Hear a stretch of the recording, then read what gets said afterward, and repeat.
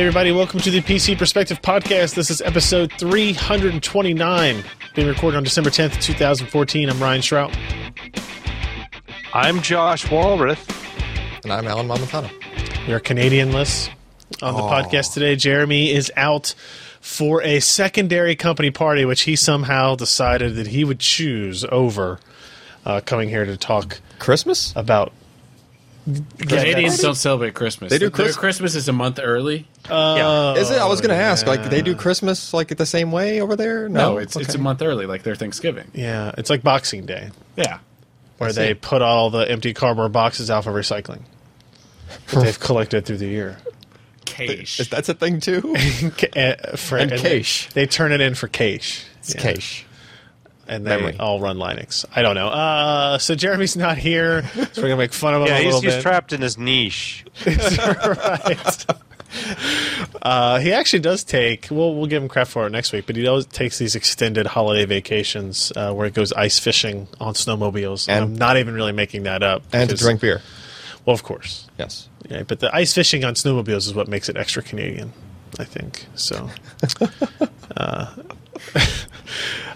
So I wasn't here last week, but that doesn't mean jack. So we're going to go ahead and jump into this week's show. Are you sure you don't want to talk for about 18 minutes beforehand? And then we can record that on YouTube? No, this time we're doing it the right way. We're gonna it's totally clean. You know how many buttons I have to hit when I do the podcast myself?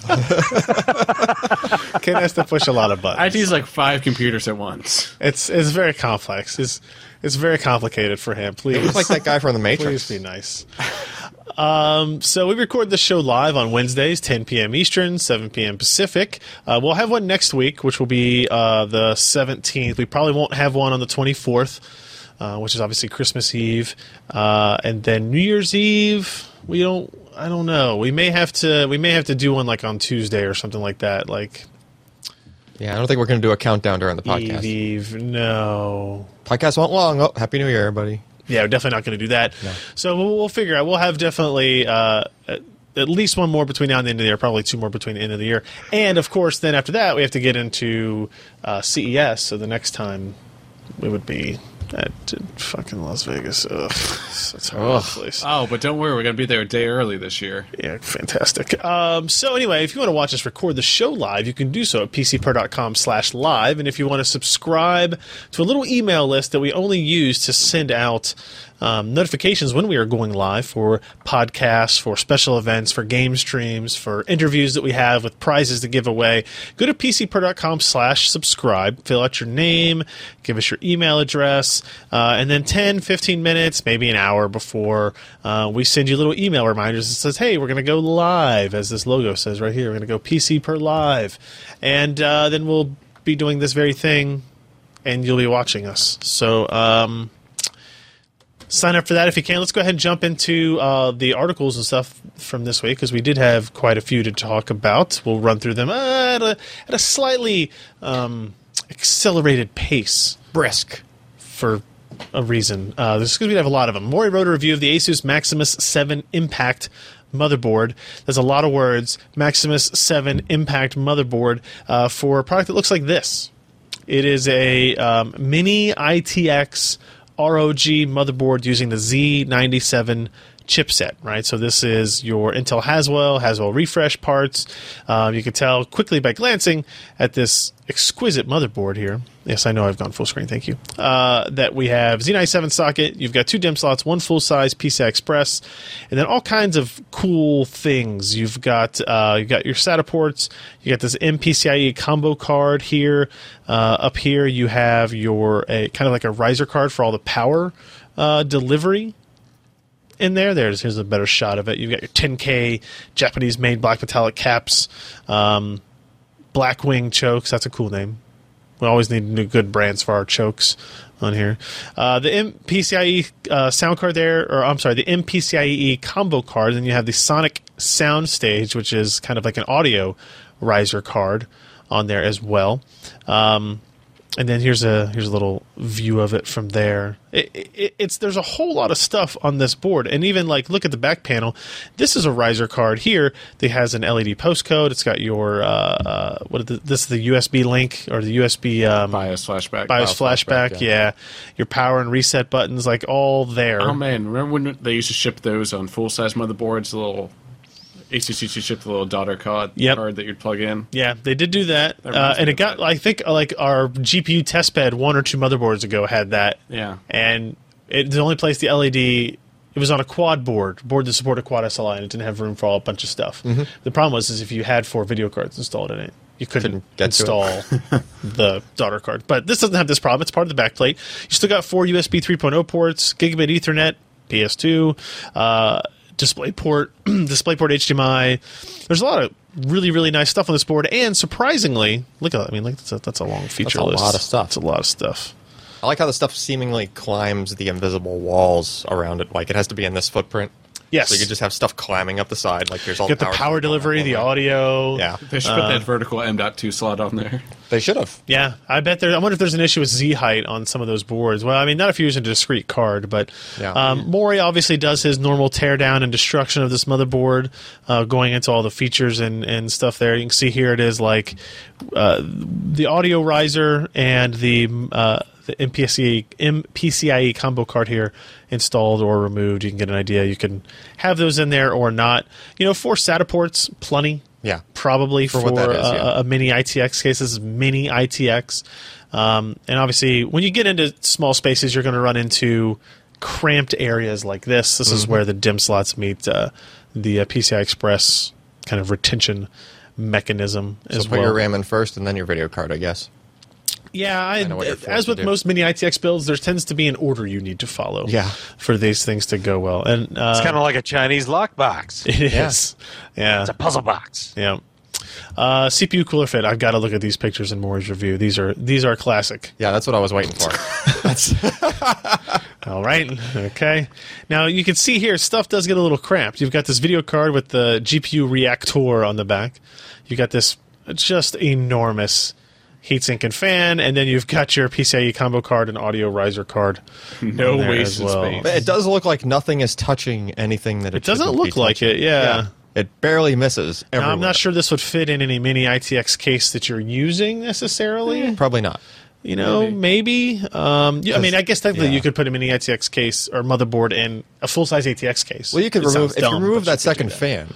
I think you could get away with it, but you'd be so cramped.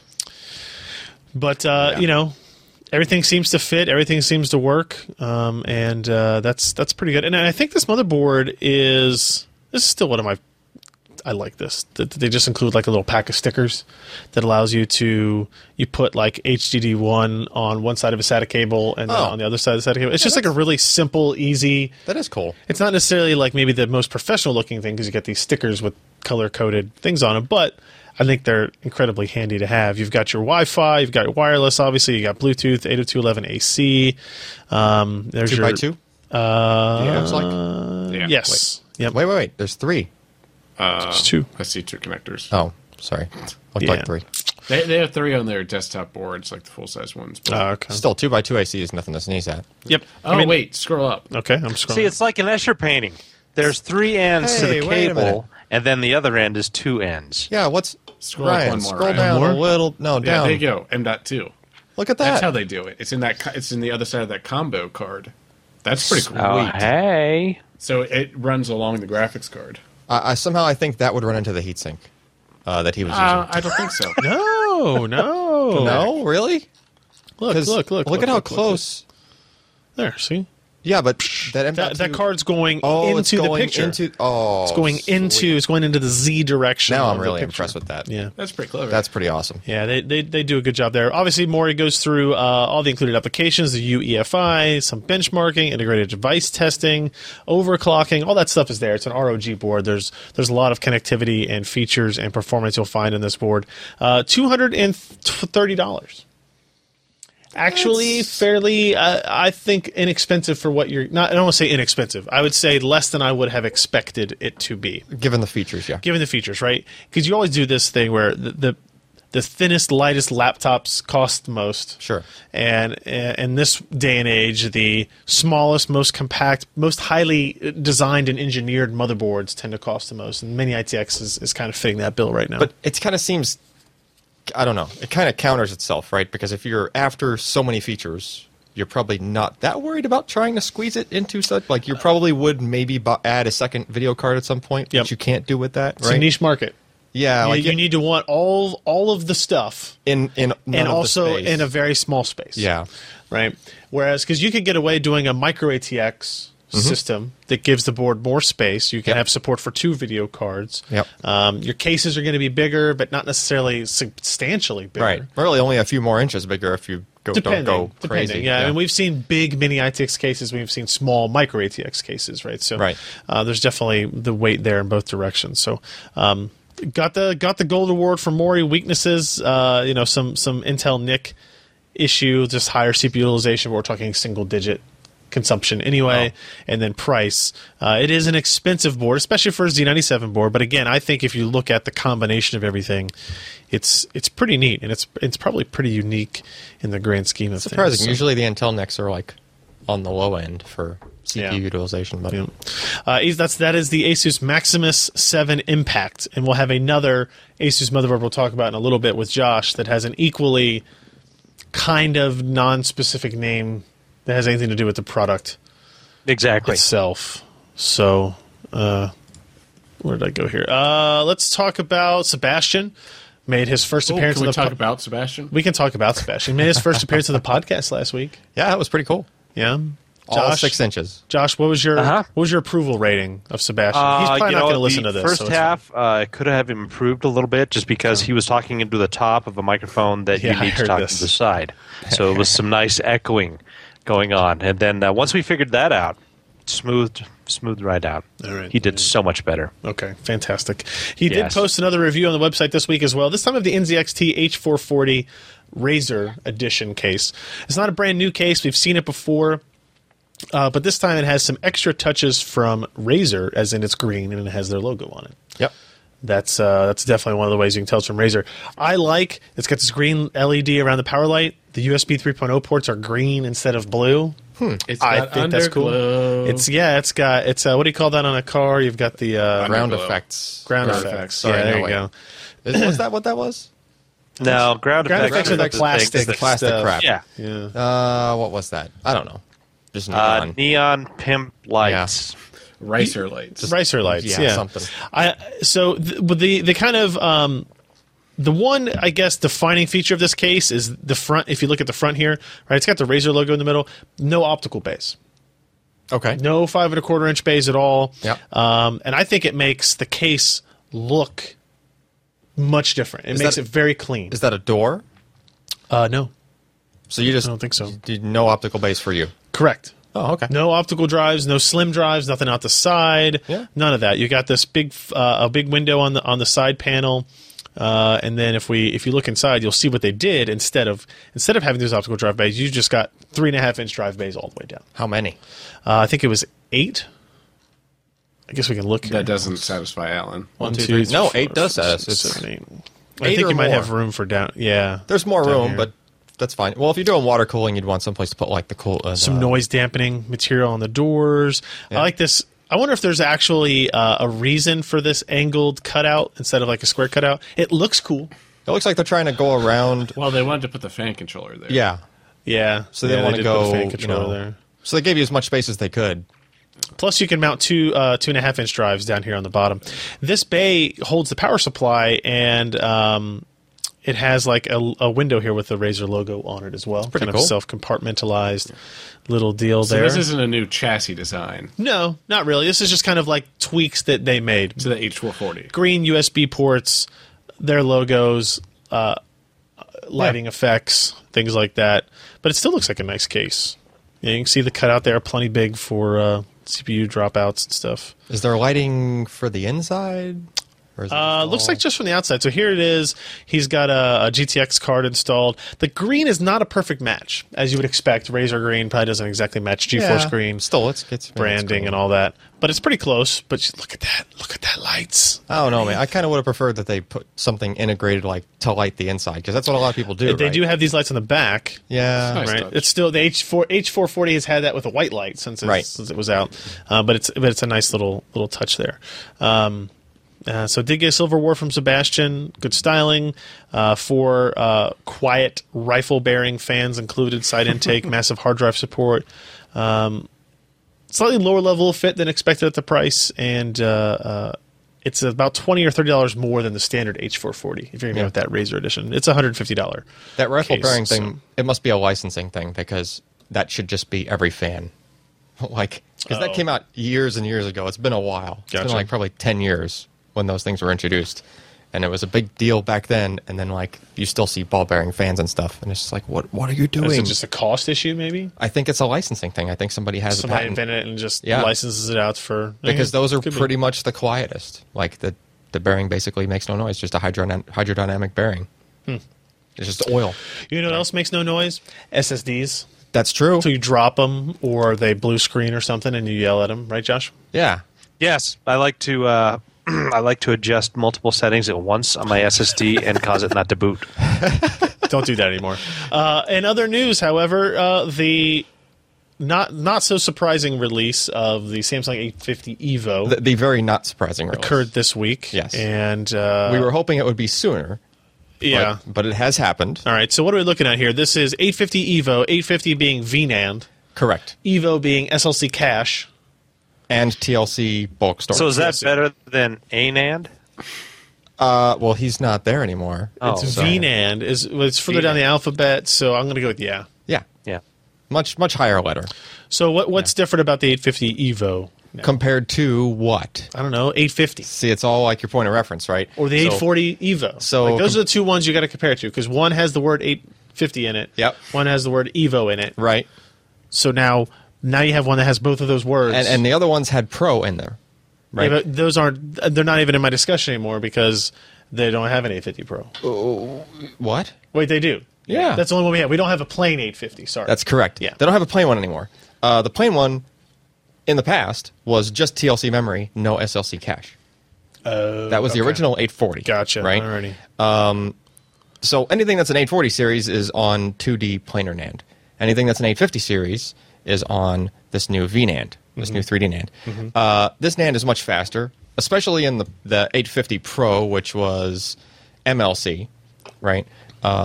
In the Evo, it does the same trick that the 840 Evo did, which is where you have a certain amount of SLC cache, and then all of the bulk storage, the main amount of storage on the drive, is all triple level cell. Okay.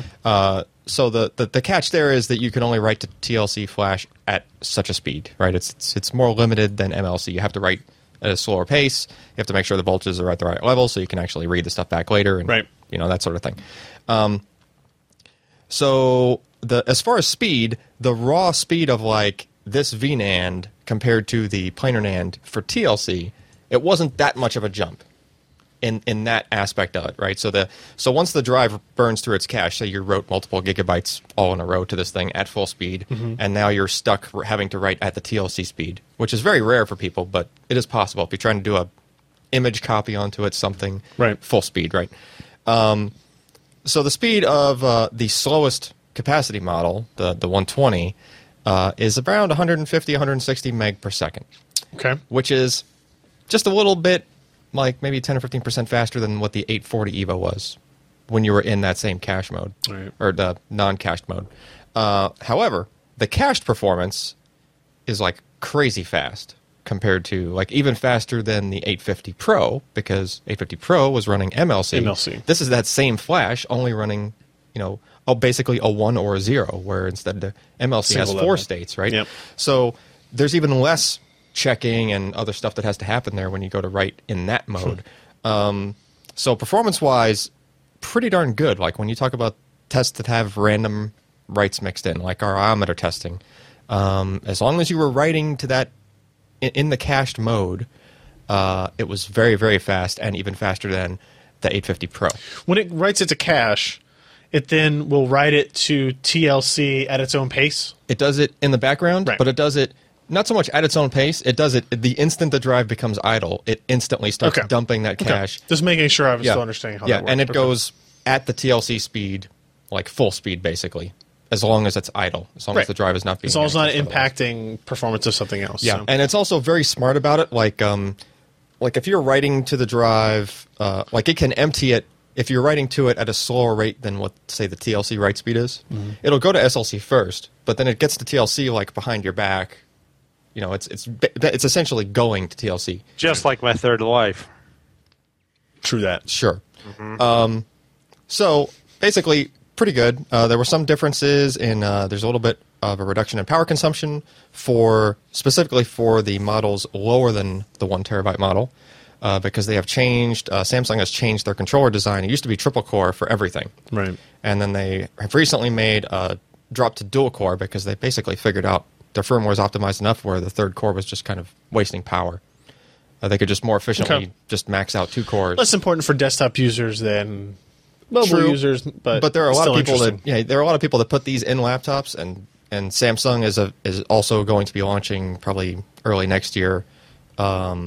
They hinted already in their initial press release that they're going to introduce, M.2 and mSATA and stuff like that, which they already did with the 840 Evo, right?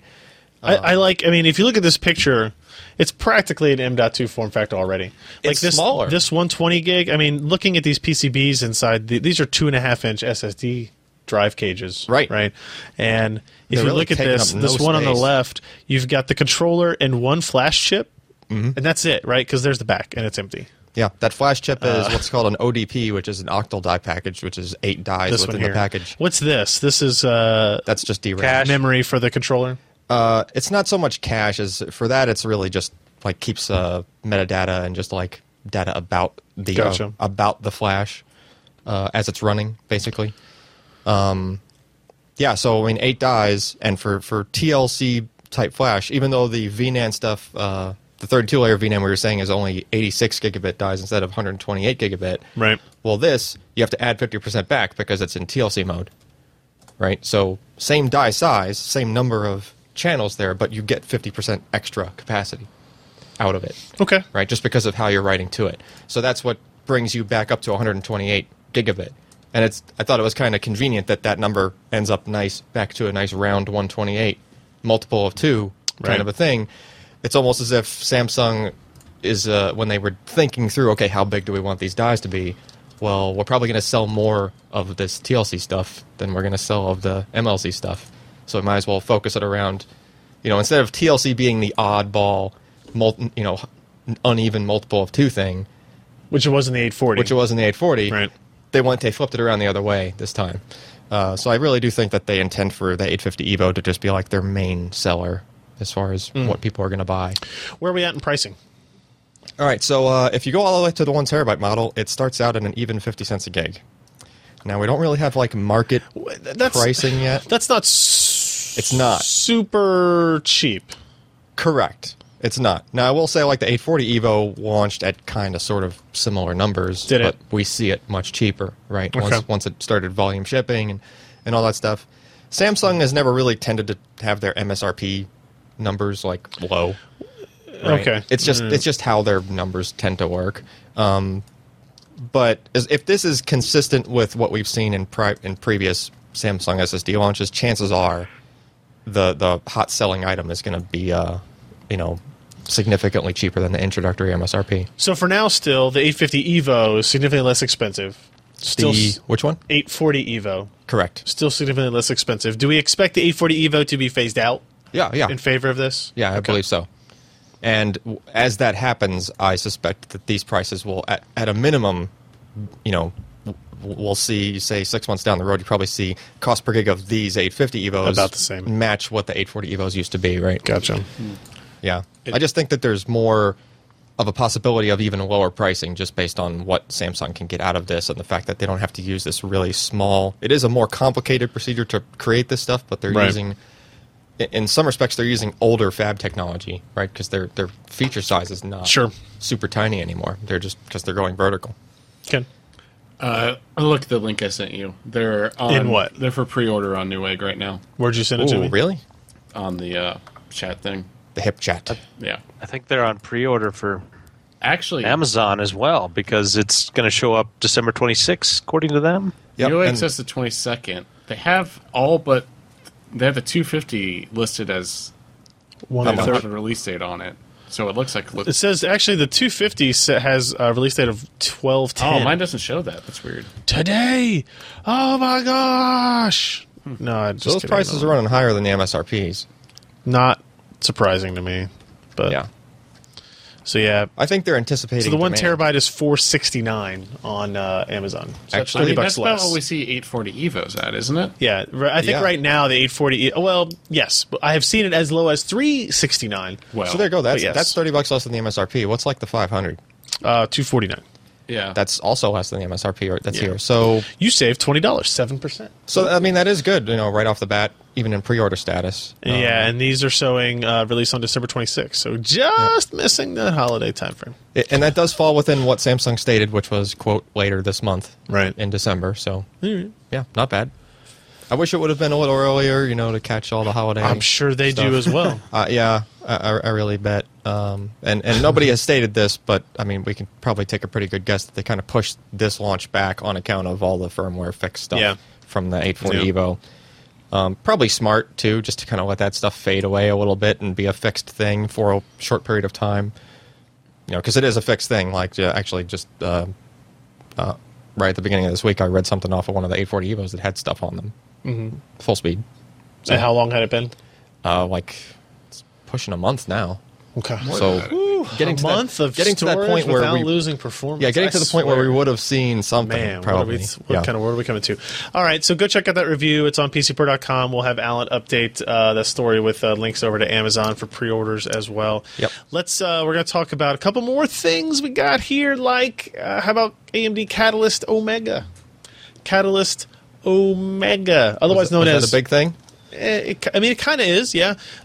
So it was an interesting thing. About 2 weeks ago, AMD came to us and said, "Hey, we're doing something different for our next driver release." And I was like, "Cool! Like, what do you mean?" So instead of just releasing it as 14.12, they're creating this brand, right? They're calling it a special edition driver, Catalyst Omega, and the basic idea is that they have lots of new features, lots of performance updates, lots of bug fixes that they have all addressed and kind of compiled into one driver. And the goal is to kind of do this annually, once a year. Is this still just in this sequence of all their other drivers? It's just like a big one? Yes, what it is? yes. So, Okay. and to be honest with you, they were a little bit vague about how this would all work, kind of moving forward, right? So, they were very specific about things like that they have done with this driver, that they did a higher degree of validation, a higher degree of testing of test cases than they had done with any driver previously. For example, they claim to have done 441,000 automated test runs. Okay. And over 11,000 manual test runs.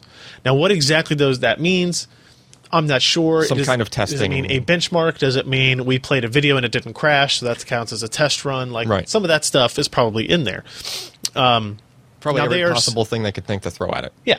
Yeah. So now they're still planning on releasing other drivers throughout the year. That was one of the comments in the story was that, well, if they're only going to do this annually, what's going to happen between now and next December? Okay. They're still going to have other driver updates that will be released for, new games that come out that they need hot fixes for, specific bug fixes in games or other applications and things like that. There will still be a normal cadence. All the regular I think, stuff of you saw drivers, before, right? basically, But the right. insinuation is that this level of validation will not occur on all those successive drivers. Sure. Right.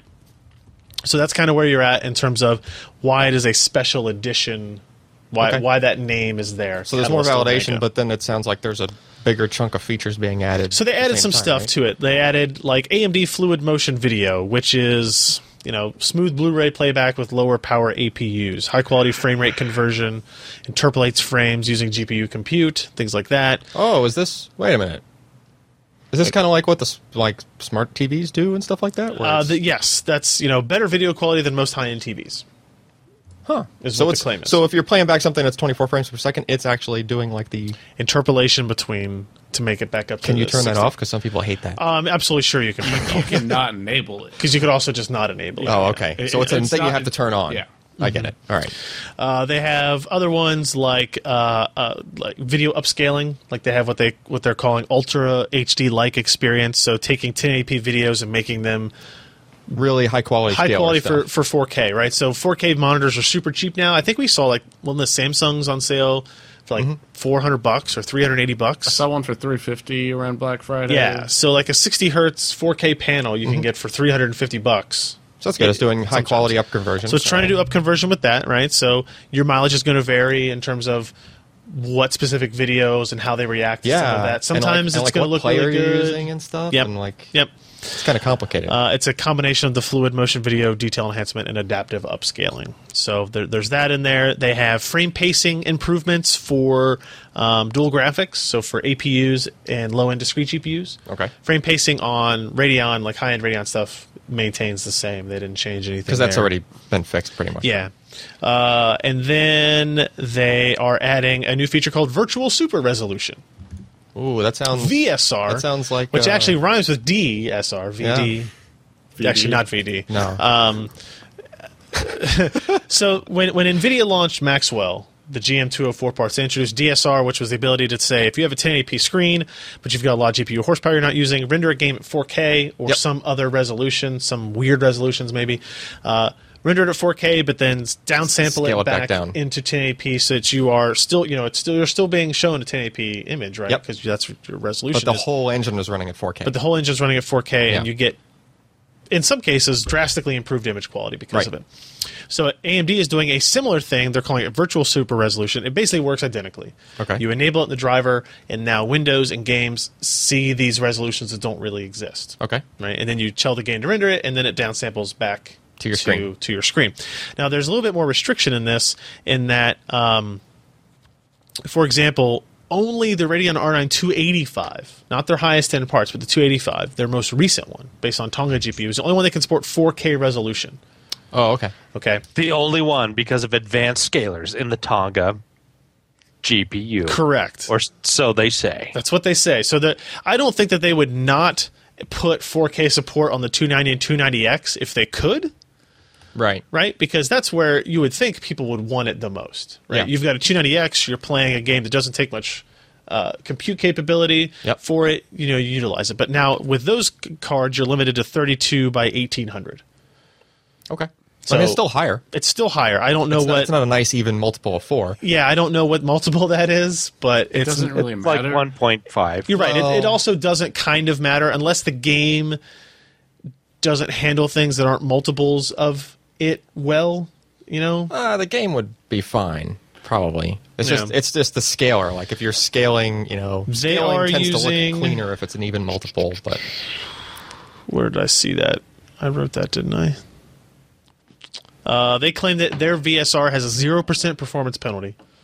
It's happening completely in scalar hardware. They're implementing a polyphase multi-tap solution. And I have a link in the story if you're interested in what exactly that means. Because I'm not exactly sure type myself. of a scaler. So Meanwhile, do you get the impression yeah. that the R9 285 has features that still have not been released yet? They just hide. They're kind of like Bonaire. Yeah, I in the day. think it's. I don't know if maybe this is the final exposure of all the features in there, but yeah, I do feel like. I mean, the scaler is better. I don't know. They didn't say anything about this when the 285 launched. Here's the question, right? Was AMD going to do VSR before DSR happened, right? And if the answer is no, which I think is likely, Then Right. why Well, then there a why is bigger that scale? scaler? in then there? why is that scaler in there? Right. Right. So I would tend to say that they just said, well, we've got die space, scaler, put a scaler there. right? And maybe they were going to do VSR the whole Or time, maybe they have another feature in mind. that uses that It scaler. uses that scaler. Maybe some of that other The stuff 4K, uses that scaler. but the 4K up conversion works with APUs, true. right? So But maybe to not get the performance hit, or maybe to have enough memory space. Maybe it's just like some other resource yeah, I don't know. limit that they hit. Because you're trying to run a game and do you're trying to run a game Right. at 4K and This handle driver scaling. adds support for the Alienware graphics amplifier. It adds support for FreeSync. Don't get super excited because that just means the driver supports it in order No. that they can start the validation process of monitors and stuff. so they can for send you a early next panel year. and you can test it. They could absolutely send me a panel today and I'd be able to use it. Yeah. They won't. At this point, I think that's pretty obvious. I bet next we'll month. see when it's CES. But next month, right? They say we'll see them at CES. God, I'm so excited. Like, it's actually, like, the longer it goes on, the less I care. It was last CES where they were saying... It was last CES when we're already it doing broke. that. Yeah. And the longer it waits, like, the more it becomes just this... running joke. Yeah, like this running gag of, no. I mean, it's still not like you still can't buy a G-Sync panel very easily. You cannot. You're correct. They're usually sold out. Yes, you're right. They're usually sold out. I'm not sure. Have we figured out if that's because of just not enough supply? I think it is. It's probably. I mean, You don't think just demand is outstripping it? Like this is the No, excuse? I think demand is that's what not enough outstripping. supply means. That's what not enough supply means. Yeah. Well, but I mean, yeah, it's not like there's true. just a flat out lack of them. I think there's just that everybody has decided now is the time to upgrade that 10-year-old I think LCD. I think they have no problem selling as many as they can make. Yeah. Probably not. It as is the many as holiday they can make. season. That's true too. I mean, it got me. It's to, the last month of the year. It got me you to can't get hold off back. Of, You can't. No. Got to get that tax credit or something. In terms of performance, this is an interesting debate because they really are. They're talking more about the performance improvements over time, not in this specific driver. okay. Not from 1411 to 1412, Over which is time what from Omega what, is. then? Like from last year to now. Well, then of course there's going to be improvements. Well, not necessarily, of course. Well, probably. You don't necessarily. So here's the thing. I think most people that build PCs don't understand that their performance will actually be better the next year if you just continue to update software. Okay. Right? And so that's the point they're trying to make. I think it's a little bit disingenuous because it's pushed as part of this Catalyst Omega story. So you think that But it's not specific to Omega. Like 1411, like I didn't do any performance testing of this driver specifically, but several websites did. Yeah. And several of them saw some places were a little bit faster and some places were a little bit slower. than compared to last the driver. 1411. Oh, okay. Right? The most recent driver before Right. this. Right? Right. Now, if you compare it to 1312, Then probably everything. then goes everything up. should be faster. Yeah. Right? Because you'll have frame pacing improvements and you'll have all kinds of stuff in there. Yep. that implement, both on the APU side and on the GPU side. So So they're just There's trying to that. use this as a more awareness for people should be updating their Yeah. drivers thing. plus there's tons of bug fixes. Some of these are weird. So they, we give them the AMD Red Team a bunch of crap, and I think deservedly so for a lot of stuff that it does. But they claim that hey, look, this is one of the reasons we have the AMD Red Team is we went to them, we said, hey, what are the top 10 things that you want us to change or fix on our driver? And these are the top 10 lists that they fixed all of them. Okay. Install issues with the intermittent crashes or black screen after install. Catalyst Control Center issues with Mantle 64 DLL error pops-ups during install. Like, to me, Look at the this is one in the good. very middle. What's that? Displays that go in sleep mode? No. No. AHCI chipset drivers sometimes cause the system to crash on boot No, up. that's, Sound familiar? that's ironic. Yeah. That happened to Josh. Did you update to and Catalyst? Tonight, I updated to the Omega AHCI drivers. Oh. Well, if you're running an APU, then that would be bundled into Catalyst, right? So there may be updated AHCI drivers in there. Josh, you tried also enabling Rapid. Yeah, I think it was more rapid than the Yeah. AHCI ones. So Rapid these, does really still. low-level stuff to your storage. these stuff that's fixes supposed to be here are good. Yeah. Sometimes Google Chrome crashing when watching videos, displays going to sleep that never wake up, Were intermittent these crashing. all just like issues that had existed for long enough to where people had to report it for them to finally fix it?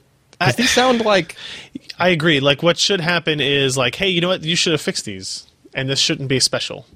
those don't sound like things that you would have to ask people what bothers them the most in order to fix. I would Those agree. are just flat out bugs. I would agree. Like bad ones. Yeah.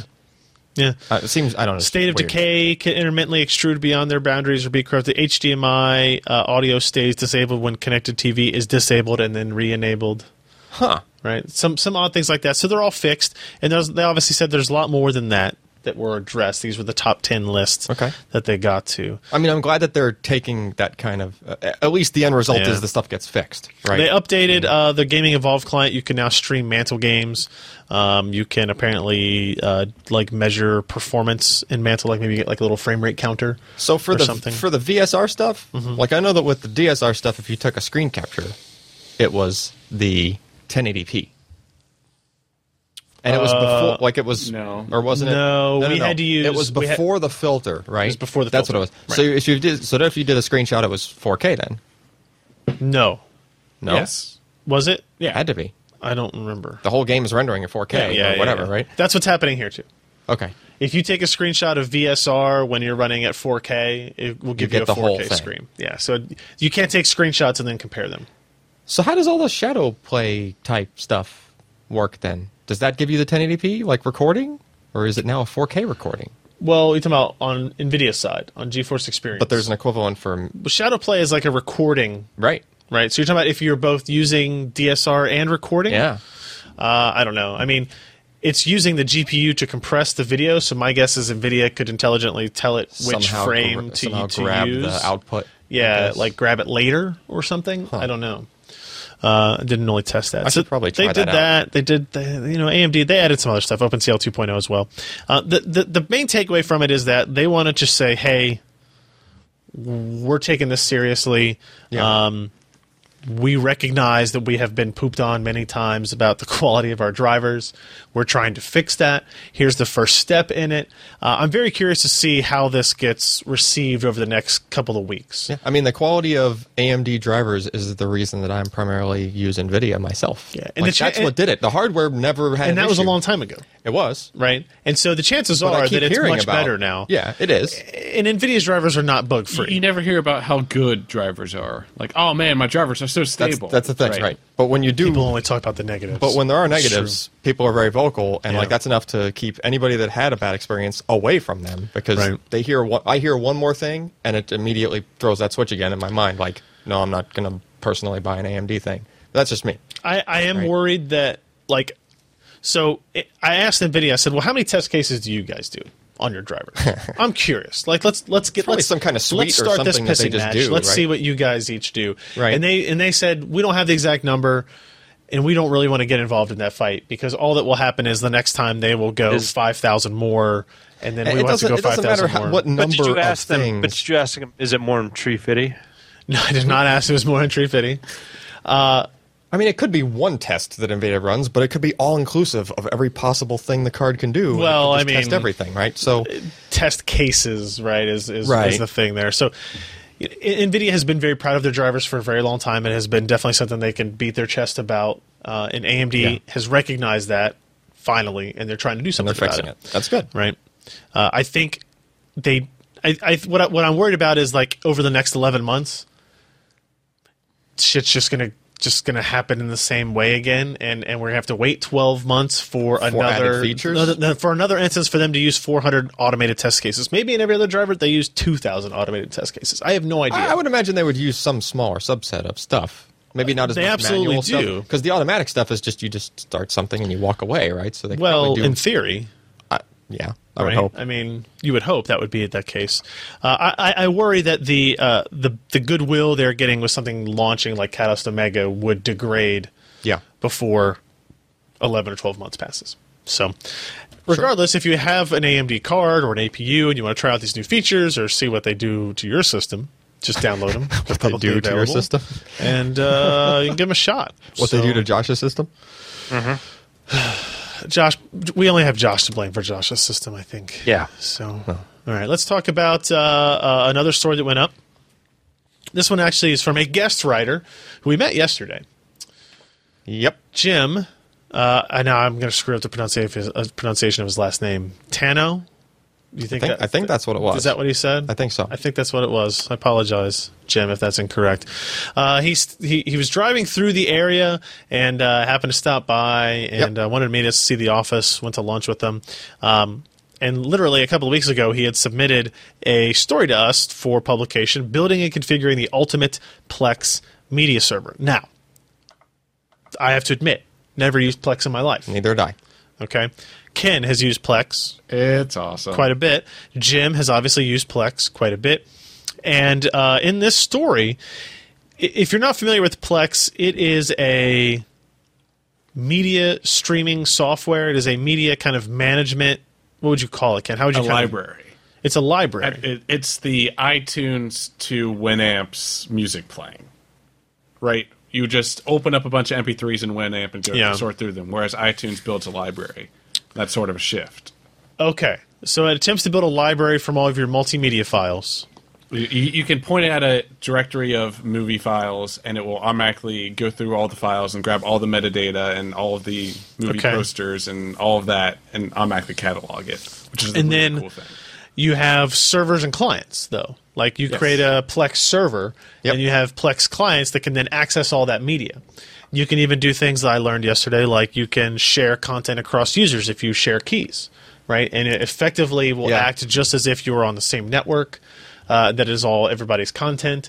Except when you play something, it's actually just pulling. It's just streaming it, right? Yep. Yeah, and it does like upload stream checks and everything like that. And there's Android apps. I know. Is there an iOS app too? Yeah, iOS. There's smart TV apps. Okay, just about any platform you can think of. Yeah, it doesn't do live TV. It's only media files. Right, and there's no kind of. It's just meant to look at what you already have. Like there's no tuner plugin stuff. There's no. Doesn't do any of that. It's just you have a library. Throw this at it. This is the 10-foot interface to. So Jim wrote up this story for us that looks at the Plex Media Server, like what it is, a short history of it. You can see here how it all connects, like what it attempts to collect your media, your friends' media, and online channels. I don't know what the online channels necessarily are. There's like a Giant Bomb channel and a Daily Show channel, so you can just access streaming media stuff that would be available. It's just kind of an easier fashion. Okay, and then it allows you to watch on your PC, mobile devices, smart TV, streaming devices. He goes through what Plex Media Server is, Plex Home Theater, the mobile clients, but then he actually gets into and what's Plex Pass? This is the paid premium tier. What do you actually? Because Plex is free, unless you want to do this. There are a couple of things I forget. One is it allows you to stream. It allows you to do an offline sync of your media to like the iOS and Android apps. Okay. So if you're getting on a plane or something, you can just download the version. There's a couple other things. Cloud-based automatic camera upload function for mobile devices. Sync select media to cloud providers for faster mobile streaming. So if your upload is bad, you could maybe create an account on S3 or Dropbox, maybe. I don't know which ones it supports, and then it'll let you sync it up there so that you could stream it faster. Multi-user option, integrated movie trailers. So he walks through how do you build a Plex media server, selections of, do you want a dedicated server, do you want a NAS device, if you're going to build your own, what kind of processor, memory, graphics card do you need, media storage, things like that. I like the detail it goes into, about this much hardware can handle 2 1080p streams, about this much hardware can handle, that's good. That's the kind of thing that you want to know if you're about to build one of those without having to go through all the heartache of testing it first, right? It's really cool that you can run the Plex Media Server app on a few different brand NASes, like the Synology and the QNAP NASes. You can run it natively on there, where you already have your media, so you don't have to have another PC. You don't have another computer on it. That's pretty really cool. But you're limited on transcoding stuff. Yeah. So he goes through building a Plex client, like what you need for that. If you're going to build one at each kind of TV individually, if you don't have a pre-built solution. He talks about Intel NUC, what operating systems this will run on. Windows and Linux and Mac, anything pretty much browser, universal really. Support. Yeah, there's a browser thing that they have added to it that basically just means that anything with a modern browser that can reach it, you can use it. He goes through how do you manage your media, creating files and folders, which you don't have to do. Oh, which is the cool thing about Plex, right? Yeah, maybe this makes it a little bit easier. He's showing he's showing the ideal naming. In his opinion, on what it lock on to exactly what those things were without errors, right? Just the auto scan for Plex probably got about 90% of my library, which is like a terabyte of media. Okay. Yeah. So if you wanted to go back and get the rest, renaming stuff would be convenient. What do? You just rename it and then rescan or something? Yeah. It rescans. I think it watches for changes and will rescan every hour regardless because it's just a quick directory update. That does just what's different. Yeah. He goes through metadata and a bunch of stuff. It's a really, really good. It's very in depth. It's a very in depth story. So even if you use Plex, maybe you're missing some of the features or capabilities of it. If you've never used Plex and you're like me, and you're like, wow, okay, maybe this is something I need to just try. Yeah. Set up a Plex server here. We've got more than enough upstream to saturate. That's true. People watching stuff here. I think that might be a good project we should do. Yeah, I think it'd be neat just to see. Again, I don't know. I am of the type of person. I watch more live TV because I'm watching sports and stuff. Yep. You do the Slingbox thing. Yeah, so I use Slingbox a lot for that, or ESPN3. It's really, really good story. Thanks to Jim for submitting that for us, and already getting pretty good feedback on the story. I think the official Plex account retweeted that story today as well. So, okay, let's talk with Josh. Do you have to? Because, I mean, it's 9 o'clock already. It's 11 o'clock for me. Yeah, let's just cut it off right now. All right, we'll see you later, guys. Bye. Crossblade Ranger is a motherboard. I want to be a Crossblade Ranger, safe at home and away from danger. I had a feeling this is where I was going to go. How long have you been waiting to say that? Years. Yep. So look at this is an FM2 Plus motherboard. So this is an APU board, if you will. That is correct. It supports the latest AMD APUs, so namely the top end being the A10-7850K, which I tested with this board. Now, ASUS has had a long history of Republic of Gamer boards, and they have always had something for the AMD market. In this case, they had the Crosshair. That's a cool mouse pad. Throughout the years. What's that? No, he said that was a cool mouse pad. It was a cool mouse pad that came with this it. one. Yeah, that's a free mouse pad. It's awesome. So they have a history of ROG on the AMD side, except for APUs. Mm-hmm. They had, some decent boards for FM1, FM2, and FM2 Plus, but it wasn't until this summer that we finally got to see the hole filled in their lineup for the FM2 Plus socket infrastructure. So the Crossblade Ranger, which is named rather strangely. Yeah, I agree. I don't necessarily agree with, but you know what? I'm not in charge of marketing there. Nope. It's a really neat board. It's based around the A88X chipset, which all the other top-end ones are. It's just packed with features. Of course, everybody is going about upgraded audio. They've done it in such a way that it kind of outstrips every other audio implementation on a motherboard that I have tested to date, and that goes across multiple lines, Intel lines, MSI, Gigabyte, others. And so far, theirs is the smoothest. They have the best software support for their audio that I've been able to mess with. One thing that I thought was really, really cool was with these other boards that talk about having, amplifying the front audio. It didn't always work as well as you hope. Yeah, the sound was fairly clean, but it didn't always get as loud as perhaps you wanted. Well, with this, you can actually change the amount of amplification going to the front audio port. So what's kind of cool about this is you plug in a headphone. Yes. It kind of stops and thinks about it and says, hey, your headphones are less than, have an impedance less than 65 ohms. And so we're going to do the lowest amount of amplification on this so you don't blow out your eardrums.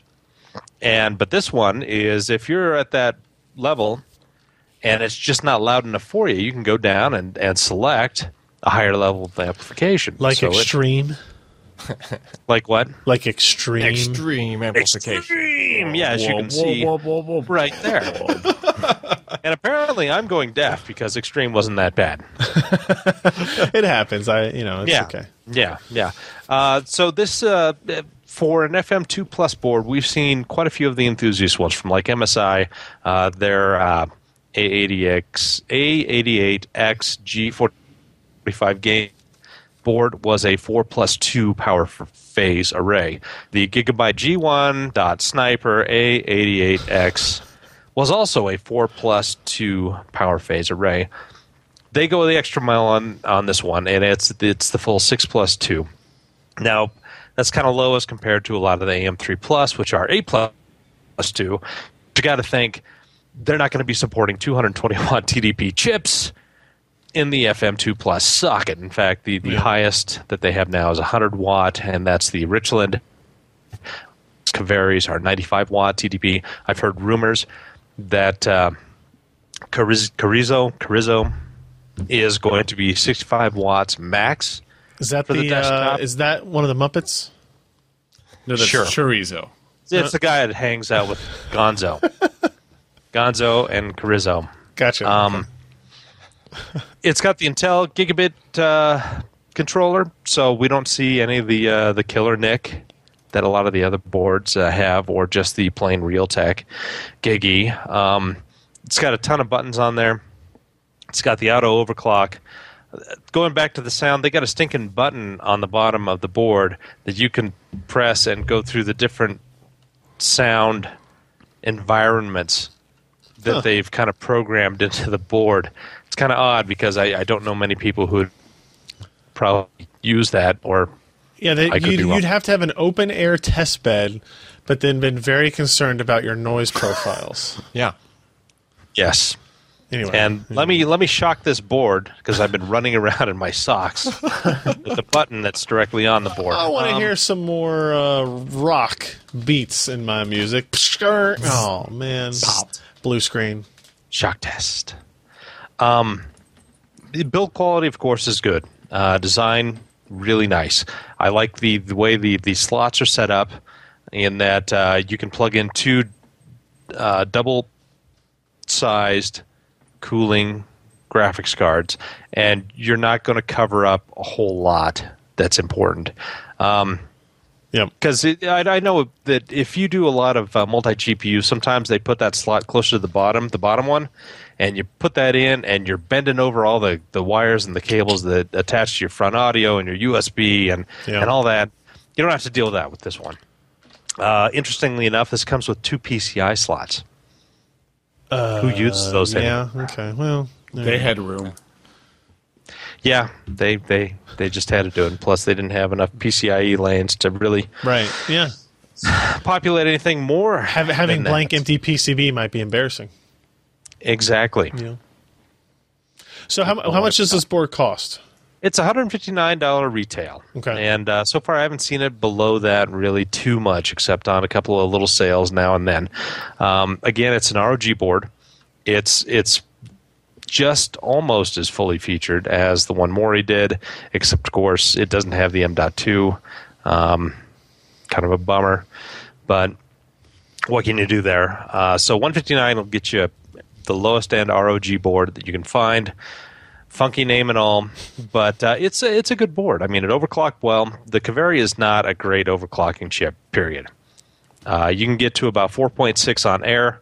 I think I saw JJ doing some Twitter tests on this where he's showing pictures, and he was at 4.6, 4.7 gigahertz with a pretty high-end water cooling setup. Sure. And you're just not going to get anything better than that. It was fairly efficient at load as compared to the others. It was just a really nice board. Ran cool, had no problems. The UEFI features are great. They've got the BIOS flashback like you have on that other board, which is a nice feature if you ever screw up a flash, which has never happened. Never. You should have a switch like that for dead hard drives that won't boot. That would be really nice as well. Yeah. Go backwards.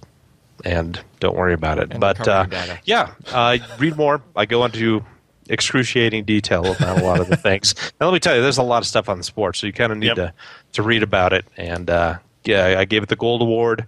The Gold Award. The Gold Award. There can be only one. Yeah, it could have a couple of more features on there and be, more competitive in price. But otherwise, there's really nothing to complain about this board. Very cool. All right, we only have a handful of news items really to get to today, and they're relatively quick. For example, did you guys know they still made joysticks? Did you know that? Look at that. Look how awesome that looks. This is the SpeedLink Phantom Hawk. The hell? I don't know. It's under $100. I thought Microsoft Sidewinder brand was still dominating this field. Yeah. No? Microsoft doesn't even make those anymore, do they? I honestly don't know the answer to that. I've got a 1999... I imagine I'll find one in my closet. Sidewinder force feedback sitting over there. Yeah, what a great controller that was, right? Yeah. Serial, was it? Did you have the USB one? Yeah, they had a USB All their one. force feedback was USB. Oh, it all was? Way back there somewhere, I've got one of the original Sidewinder 3Ds. That you could either do it in digital or analog mode with the game port. After tomorrow is going to be my clean out the office at my house day.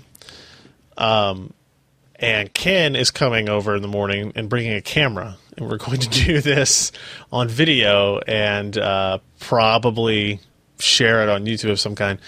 I imagine I will have all kinds of picks of the week to go through afterwards. Maybe. With it. They might be a little old.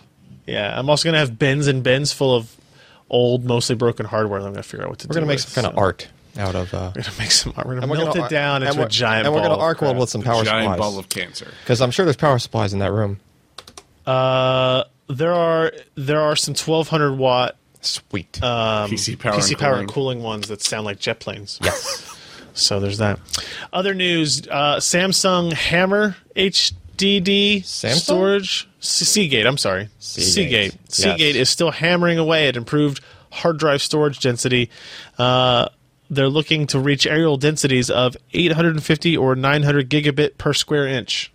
Yep. What? So, or the coming year, they're going to hit 1 terabit per square inch with shingled.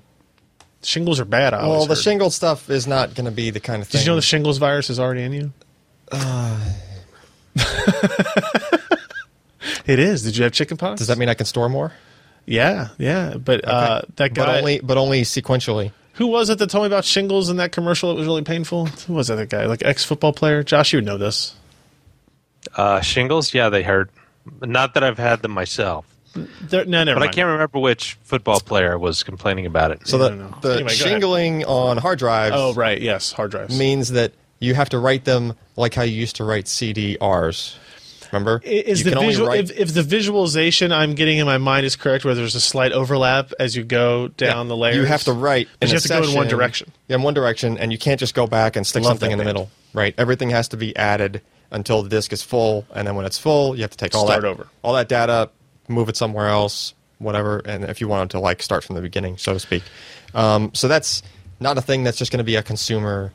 You're not just going to buy a shingle because you can't read-write. Yeah. Randomly you need special can't software, move things. Okay. Right? You need special software that only writes to that drive sequentially and kind of emulates what a CDR used to do. So is this like what you would see in those hard drives used for cold storage?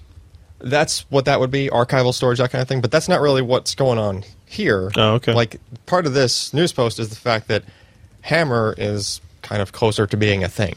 Sorry. Not that Hammer. Not, yeah. So the idea with that is it's not perpendicular recording, it's kind of heat-assisted. I mean, that's what the HA is. Oh, okay. Right? So there is a laser integrated with the head. That's lasers. And it actually warms up. You can actually write at a higher density if you locally warm up that spot of the disk before you try to magnetize it. Huh. Okay. You can write to a smaller space, basically. Right? Oh, Christmas. Sorry, Christmas tree. I'm Christmas. so sorry. Terry Bradshaw, by the way. Terry Bradshaw, yes, thank you. Yes. So this is the problem with the 60-second delay on the stream is that true. I don't get the chat room answers. Anyway, go ahead. So that's the deal with this, is just that you can get a much higher density, planar density with this technology. It's just a lot more complicated, right? You have to somehow incorporate a laser into the write head, which is a very lightweight thing. Lasers. And so, I mean, you could potentially get much more. I think with this kind of a thing, the reason it's not catching on partially is that they're adding a lot of weight to the head, right? So your seek times are going to go way down. You can't be flinging a relatively heavy write head that's already hovering on a cushion of air. Centripetal force, it's fine. Yeah.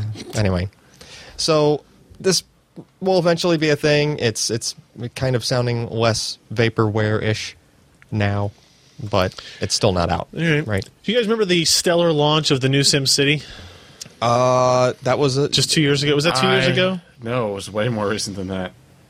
Really? You said stellar. I think you were being Do you remember the sarcastic. stellar launch of SimCity? Yeah, it wasn't that stellar.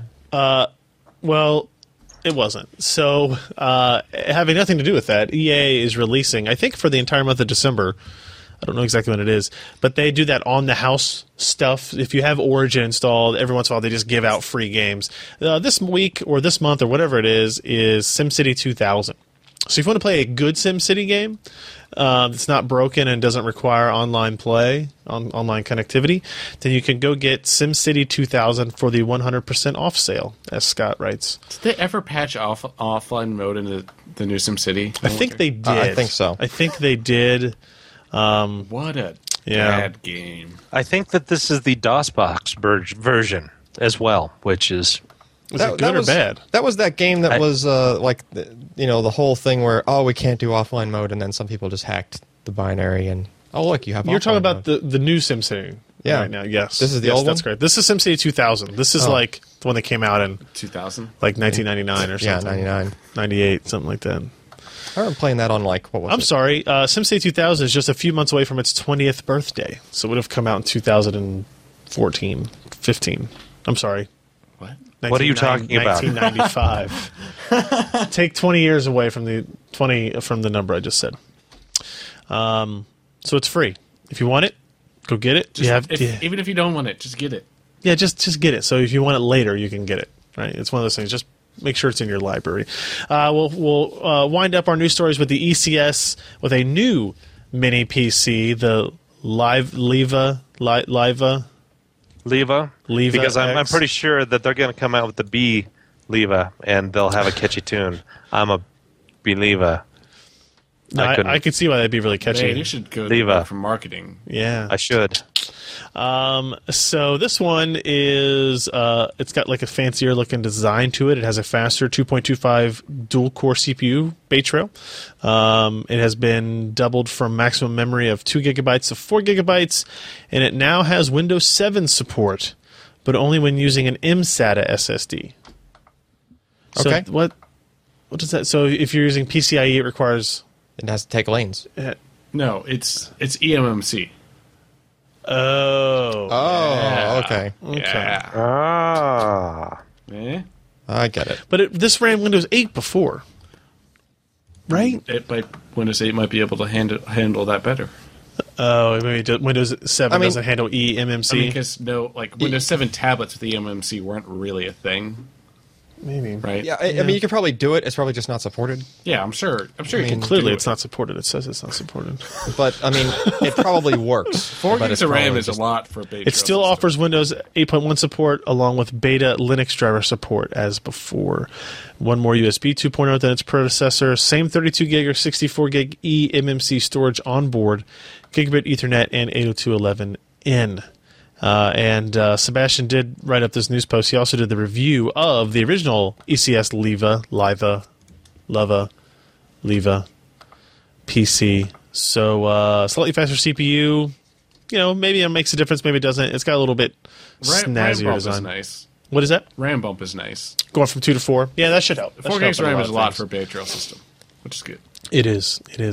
All right, let's get into our hardware and software picks of the week as I open up my links here from the people who do everything late. So I have to drag all this stuff over. Jeez, Jeremy. I know. He's so late. Oh, my gosh. So here's mine. Actually, I have it on the desk here. We just got this in a couple of days ago. This is, speaking of micro ATX motherboards versus mini ATX motherboards. Yeah, there you go. So this is a micro ATX board. This is the Gigabyte Z97MX Gaming 5. We got in for a system build we are hopefully doing here before Christmas. Look at the amount of stuff on the back, coming out of the back of that thing. Yeah, there's... Yeah, are you talking about back here? Yeah. Yeah, I mean... Yeah, that's a lot of stuff. You've got DVI, VGA, 2 PS2 ports, 4 USB 3, 4 USB 2.0 HDMI, and Gigabit Ethernet, and then gold-plated sound. It's funny how things are going back to the 2 PS2 ports. Yeah, they're not going. They're back not really going back. Well, they kind of went to 1 for a while. Yeah. They're not going to 2. That one just has. So this motherboard, for example, you can pick up for $129 on Amazon right now. That's pretty cheap. Right. It has 3 PCI Express slots on it. Obviously, you can use 2 of them. Actually, one of them is by 16. I'm just looking at the pins. One of them is by 8. One of them is by 4. Right. So you can do you can do Crossfire and SLI on it. It has an M.2 10 gigabit per second port, so it's using PCI Express for that as well. That's right. Cool. It supports 42, 60, and 80 millimeter lengths. 4 DIMM slots. You have eSATA support on here, in addition to 6 SATA ports, front panel USB 3. You've got amp up audio. You can see kind of, maybe you can't really see on the video, but the kind of the PCB division for the audio channel. The isolated PCB. Yeah, thank you. And it's got a decent amount of features. It's the Gaming 5. It's not their highest end board. I think there's a Gaming 7 and a Gaming 9. I don't know if in micro ATX form, but this is something you could put in a slightly bigger case than that mini ITX motherboard. Yep. But you do get support for multi-GPU on there, as well as just a little bit more space to work. Right. Yeah. So you're not trying to cram everything. I think we're going to maybe put this in that Corsair 240. That's one of our favorite micro ATX cases, and do another little build out of it. It's kind of interesting, actually. If you look at the back, you can see based on these pinouts on the back, 16, 8, and 4 lanes of PCI Express. So I see a 1 in there too. Yeah, there's a 1. Yes. Yeah. Hey, good call. Good on you. Look at you. So small you missed it.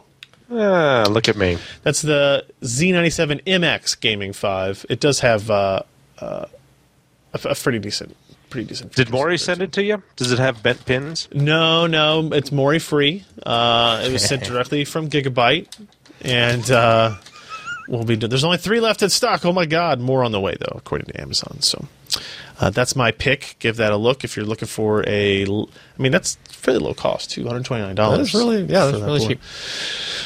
Josh.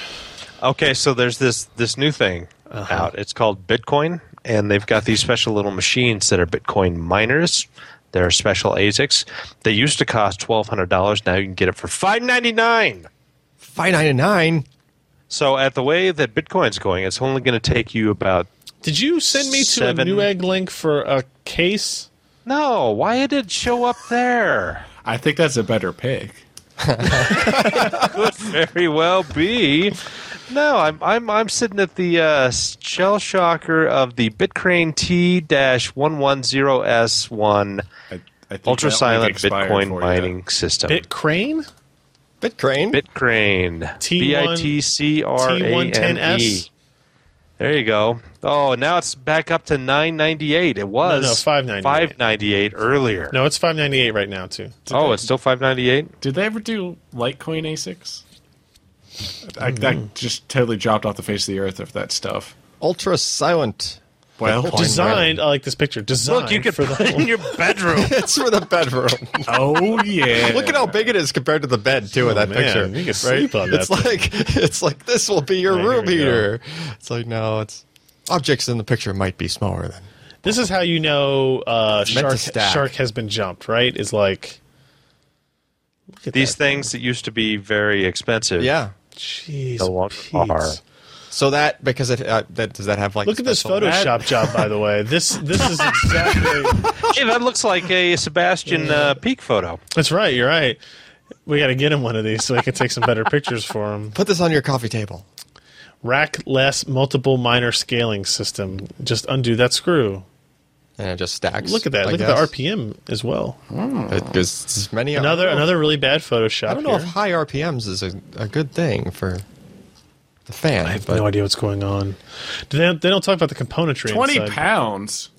Wow. Well, I mean, it's quiet. It's got sand in the bottom. Its hash rate is 1 terahashes per second. What does a? I don't know if that's fast anymore. Yeah, that's the I thing. don't think that's fast. Like, how does that compare to like a GPU? Like Let's see. Happy customer. It's way faster than a GPU. Oh, it is? Yeah. Okay. But there's other these things stuff. have been out for so long that it just keeps getting more difficult. Yeah, because this is Bitcoin, like the original, like the thing that was ASIC'd out. It's mine, son. This could just I want to know what this is. This is a video card. Like clearly, this is a CPU water cooler. It's not a video card. It's not a video card. You think that's just like a bunch of ASICs? It's probably a PCIe card, like with a bunch of ASICs on it. Yeah. Awesome. Well, hey, a hell of a choice. Josh. Yeah. Thanks. Okay, Alan. So have you guys seen this Elite Dangerous thing with the 3 projectors and the crazy joystick setup? But we just talked about a joystick. Well, that's true. Well, Satec makes joysticks as well. So if you scroll down to the video towards the bottom of this page there, and you go to like 40 seconds in, you'll see what's sitting on his desk. Is it a broken SSD? No, it's not a broken SSD. But pause it there and like check that crap out. like he's got 3 more displays built into a little console, and joysticks, and a keyboard, 2 joysticks. Like this is what rich people do. The other, I guess Satec also makes the throttle control, which is what's on the left. There we go. So he has the throttle control, the joystick, and if you listen like through that video and listen to his Logitech keyboard even has like a little thing on the display there. And he's using that display for what are we playing here? Elite Dangerous, which can be mapped out to multiple displays like that. It's kind of like what's that space sim that was crowdfunded with a bunch of money? The Last Starfighter. No. But it's kind of like that. It's why can't I remember it's the name like of that? Evacuator Defense. Star Citizen. There you go. It's basically Star Citizen. Close, Josh. Close. That's Smoke-free Nebula. But the difference is this is out and you can play it like in beta form, I guess, at least, right? Like you can. I don't know. It's kind of pricey, but I don't think this guy cared. I want to be rich and have lots of free time. Yeah, because he's got like 3 projectors in the ceiling overhead, going on to 3 screens, and he has like a head tracking position thing, like a little Track IR. Think he's married already? Thing. Say again? Think this guy's married already? Probably not. If he was, then he's so divorced. I mean, now. he's basically put a line in the sand, right? If he's not, That's pretty much it. Yeah. right. But if you into space sims, if you This play, is what if you I play do. through that video with like audio on at some point, like just on your own. Man, like Supernova. He has also voice commands programmed into this thing, so like if he wants to look forward but see what's on his left panel, like which No, he's got head-mounted display.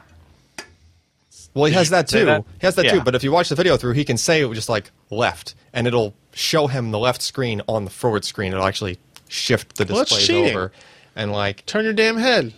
well, he could do that too. He does that too, and it changes. It changes the view. like as he moves his head, like the view changes and everything. It's pretty insane of a setup there.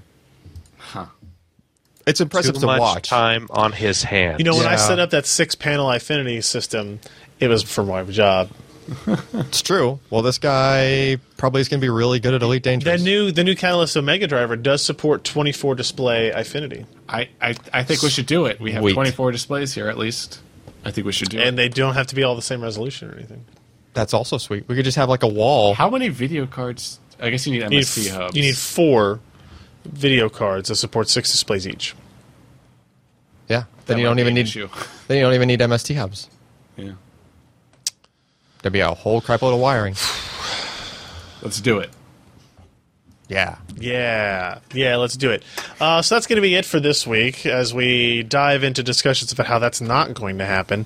Thank you guys for joining us. Again, we record the show on Wednesday nights at 10 p.m. Eastern, 7 p.m. Pacific at pcper.com/live. If you want to sign up at pcper.com/subscribe, you could do so. We will let you know when we're about to stream live. We've done some game streams. We gave away a ton of hardware last month, guys, like a ton of hardware. Like ROG Swifts, Acer 4K monitors with G-Sync. We gave away video cards and shields and game keys and a whole bunch of stuff. Yep. And then, obviously, next week we'll have a regular week of work and podcasts and all that stuff. We'll be there for that. And then after that, we start playing for the holidays and for the Consumer Electronics Show in fabulous, sunny, mostly cold Las Vegas. Yeah. And who knows what the hell's going to happen at the show this year. I really don't know. So thank you guys. PCPro.com/podcast is where you can subscribe to the show, find our back episodes, find links to our videos of the show as well at youtube.com/PCPro. We'd appreciate that as well. And of course, all the stories we talked about and news items talked about are at PCPro.com. I think that should go without saying. So we will see you next week with another episode of the wonderful PC Perspective Podcast. I'm Ryan Shrout. I'm Josh Walrath. And I'm Alan Malentano. Bye. Bye.